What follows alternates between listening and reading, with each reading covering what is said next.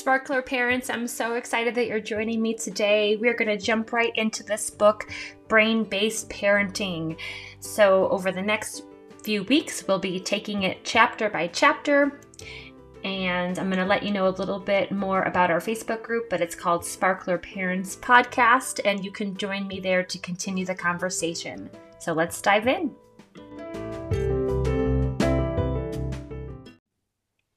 Chapter 1.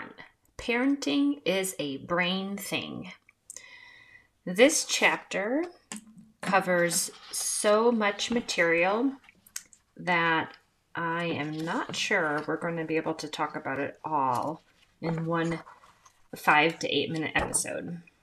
This chapter is 59 pages long in the actual book, and it is pretty heavy on science, which I think they are doing for a reason to help us lay a very good foundation for what we're working with. The title of the book is Brain-Based Parenting. So in order to really get into more of the finer details, I believe that they're laying out a good foundation for us. And even if you don't really understand all of the parts of the brain that they're talking about, I think what's important to take away is that there are certain areas of our brain that are more primitive in nature, in the sense that they have evolved from reptiles. And as we move through the evolutionary chain, including mammals, we gained more functions to our brain. We gained abilities like emotions and the ability to really care for one another. It was interesting that they talked about, even within mammals, not all mammals have the ability to attune and provide this caregiving based off of another person's emotions. So elephants, for an example, can do that, but they really didn't find those Venn cells or the von Economo neurons, that would be the VEN cells, in all animals. So that was interesting that certain animals, even if they are all mammals, have that ability, and other mammals don't. And then, of course, we go on to that cortex area, including the prefrontal cortex, which is where we house all of our executive functioning skills and higher level thinking. There is so much to understand here. But within those 3 sections of our brain, those 3 main divisions of our brain, it will work best when they are all united. It will work best when there is a smooth, efficient pathway from the sensory stimulus of our internal or external environment through the lower levels of our brain, through the mid levels of our brain, all the way to the cortex, and then back out again. And it's even more interconnected than that, because the areas of our brain talk to one another, communicate with one another. So it's not just a straight shot up and down, but there is a lot of back and forth, top down, bottom up, in every single process, every single action of our day. And, you're, as an adult, not consciously aware of this. So if we as an adult are not consciously aware of this, then definitely our children are not. And everything that our children are experiencing, especially those children 0 to 2, really only have the capacity to access the protection area of their brain and then the emotional layers of the brain. They really do not yet have access to the cortex. The cortex is there, but as far as they have access to the very high level executive functioning skills that we would expect an older child to have, a 2-year-old does not. And I really like the way that the chapter is laid out. I would imagine that most of the book follows suit. At the end of a paragraph or a section, they have a highlighted area that says the bottom line. And I'll just read a couple of the bottom lines here for us because I think they're good little summary sentences and can often help us think about something a little bit differently when we're working with our children. So one of the bottom lines says, in parenting terms, early brain development lays the groundwork for self-regulation and personal security, helping to build a healthy parenting brain. So what they're saying is that the beginning of our brain development as young children is the beginning of our ability to act like an adult in the future and to feel safe in the future so that when we do have access to that cognitive prefrontal cortex and all of our executive functioning skills, that flows for us well and then sets us up to be good parents in the future. So all of this work that we're doing with our little ones now, of course, is to help set them up to be independent. It's not like one day they just wake up and now they're 18 and now they're going out the door to college. There are so many things that we can do to set them up for success, not pave their path for them, but shine the light on the path for our children. And that's going to start early in that development. That this is why we can't spoil spoil a baby, because the babies need to depend on us. They need to know that we're always going to be there for them. And then little bit by little bit, as they get older and as they develop better self-regulation through positive experiences, they will not need to rely on us as much.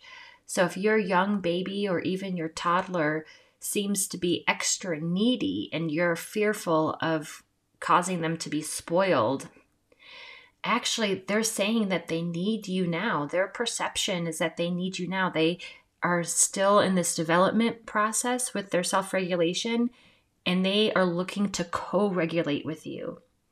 They are looking to use those mirror neurons. They're looking to have you help them with the release of all those neurochemicals. We need to watch and see what our children are saying with their bodies, because if they're not able to regulate themselves, they need your support, and that's not going to spoil them. In fact, that is going to set them up for success for the future, so that in the future they will develop in time positive self-regulation capabilities. And it goes a lot into different neurochemicals that we have in our brain. And it's so interesting. I talk a lot about the sensory system, and one of the senses that I feel we have, interoception, another one, intuition. And this this particular chapter talks a lot about that, how in the insula, that's where we are making these social decision making, and it aligns so well with what I have read about the senses of interoception and intuition and interpersonal sense, and that area of the brain is the insula. And it's not that somebody isn't developing their insula well enough in the sense that part of the brain isn't as active, but the pathway to it. As an example, I can know that a location in my town exists. Let's say the school. The school exists in my town, but if there's no direct path to the school, it's going to be very challenging for me and my children to get there. So something can exist, the insula in our children's brain can exist, but what is that pathway like to get there? How reliable, how efficient is that pathway? And so we are in the business as parents, as therapy providers, as aunts and uncles, as community members, we are in the business of helping the children that we are involved with to create pathways. And then if the environment is such and the pathway exists, they will be able to access it to get to the destination and to develop their abilities for the higher level of cognitive capacities that we have as human beings. The chapter goes on to talk about attunement and mirror neurons. And that's such an interesting thing, but it kind of goes in line with the thought of children don't necessarily do as you say, but they do as you do, right? They're always modeling your behavior. And why is that? Because our brains are wired as such. The chapter continues to kind of talk more about the connection horizontally through our brain, as well as vertically, how our brain is connected by something called the corpus callosum, which is this bridge to link the right and the left sides of our brains together. But then there's multiple bridges to link our lower levels of the brain to the mid level with the emotion, to the higher level with the executive functioning and all of the discrimination that we can do. From our muscle strength to ability to discriminate different sounds, different senses, different smells. It continues to talk about us as parents. We also have to recognize that our brains are in progress. Yes, we are older, but we are still learning. We never stop learning. And so one of the bottom lines here on page 46 talks about, in parenting terms, the anterior cingulate bridge helps you, the parent, feel and deal, to stay connected to your feelings and your child's feelings, and to think at the same time. In other words, to be the adult in the room. So how often do we just react and yell without any consideration to our child's feelings? In fact, thinking that maybe what doesn't matter. So what that the child is feeling sad about this? They have to listen anyway. And then that sets up this power dynamic for us, and we just end up creating a lot of resistance.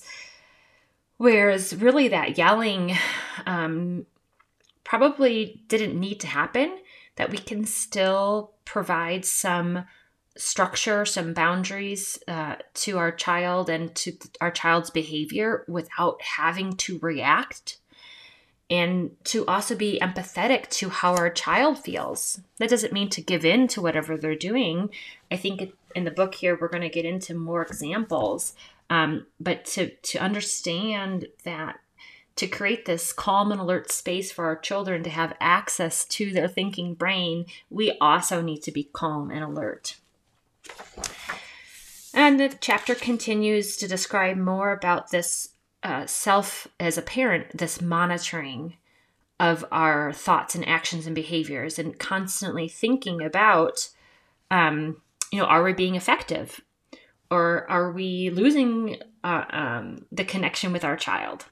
And that's what this, Sparkler Parents is all about, creating those connections with our children. And since our children, particularly our young children, are very much controlled by that bottom-up approach, being very mindful of how different sensory experiences are very impactful for them. So as an adult, you may not be bothered by the smell or the taste or the texture of certain things to the point where you can't function. But as a child, those things are super important. Those things are being perceived as not safe. And then they're going into that fight, flight, or freeze because they're trying to protect themselves, because they do not yet have a mature prefrontal cortex to help us really understand from a cognitive perspective. Now, of course, we can teach this But we are only going to be able to teach this and have them grow their window of tolerance when they're in this calm and alert state. Not when they're having a tantrum or a meltdown, but trying to find that just right balance to help our children learn, to help our children feel safe to explore, safe and social. Dr. Porges, I know he's referenced in this chapter quite a lot. Safe and social is where we play. Safe and social is where we learn. And we can't force a child to be social. They will be social when they feel safe, when they perceive safety. So it is this very, especially for our children, a very bottom-up approach. And then at the same time, especially as they grow older, we can talk about the top-down. So that summary has taken us to about page 56. I'm going to stop here today and post some questions in the Facebook group. So if you haven't seen, you can join me on Instagram at Sweet Pea Pediatric Wellness, or on Facebook in a private Facebook group called Sparkler Parents Podcast. And I'm going to open up some questions in there, and hopefully we'll get the discussion that I'm yearning for in that Facebook group. So thanks so much for listening, and I hope you can access this book, and I'd love to hear your thoughts. And like I said, I'll post a couple of questions in the Facebook group. I'm going to have also some meditations that will accompany this book in season 3. So go ahead and look at those as well.